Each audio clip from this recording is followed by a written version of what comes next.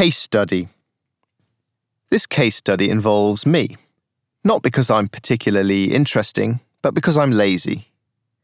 I have been writing books for a quarter of my life. It's my job. And like most people, I occasionally wonder if I'm doing the right thing. When writer's block strikes, and I can't stomach any more tea or toast procrastination, I fantasize about becoming a carpenter, a tree surgeon, an advertising guru, or a postman in the Shetlands.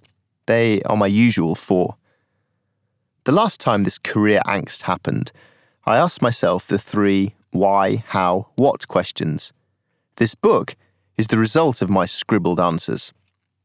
Question 1. Bearing in mind the spirit of living adventurously, why am I still writing books after so many years doing the same thing?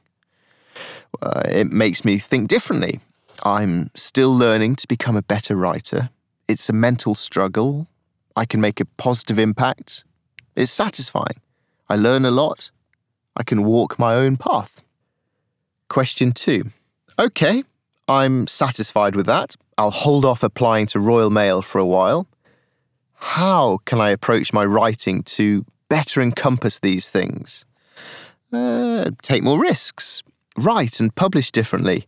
Make the process more exciting. Force deadlines on myself. Learn new skills. Teach something. Speed up. Simplify. Question 3. Gadzooks, that list flowed out quickly. Seems I should make some of this happen. What, then, shall I do next that focuses on living and writing adventurously?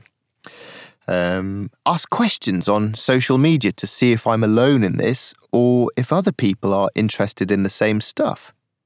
Write a series of articles about living adventurously so that I can figure things out for myself. Experiment with giving them away in an automated email series. Launch the mailing list with only a few articles written, thereby lighting a small fire under my arse to hurry before the readers catch up with me. Turn the articles into the skeleton of a book.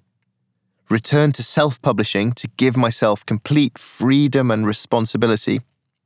Rustle up a mock front cover, stick it online and make the book available for sale, promising delivery before the end of the year, thereby lighting a blooming big rocket beneath my butt to get this written and to make it good enough for paying customers to be happy.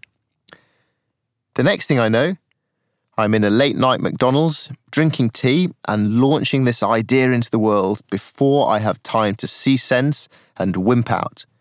We have liftoff.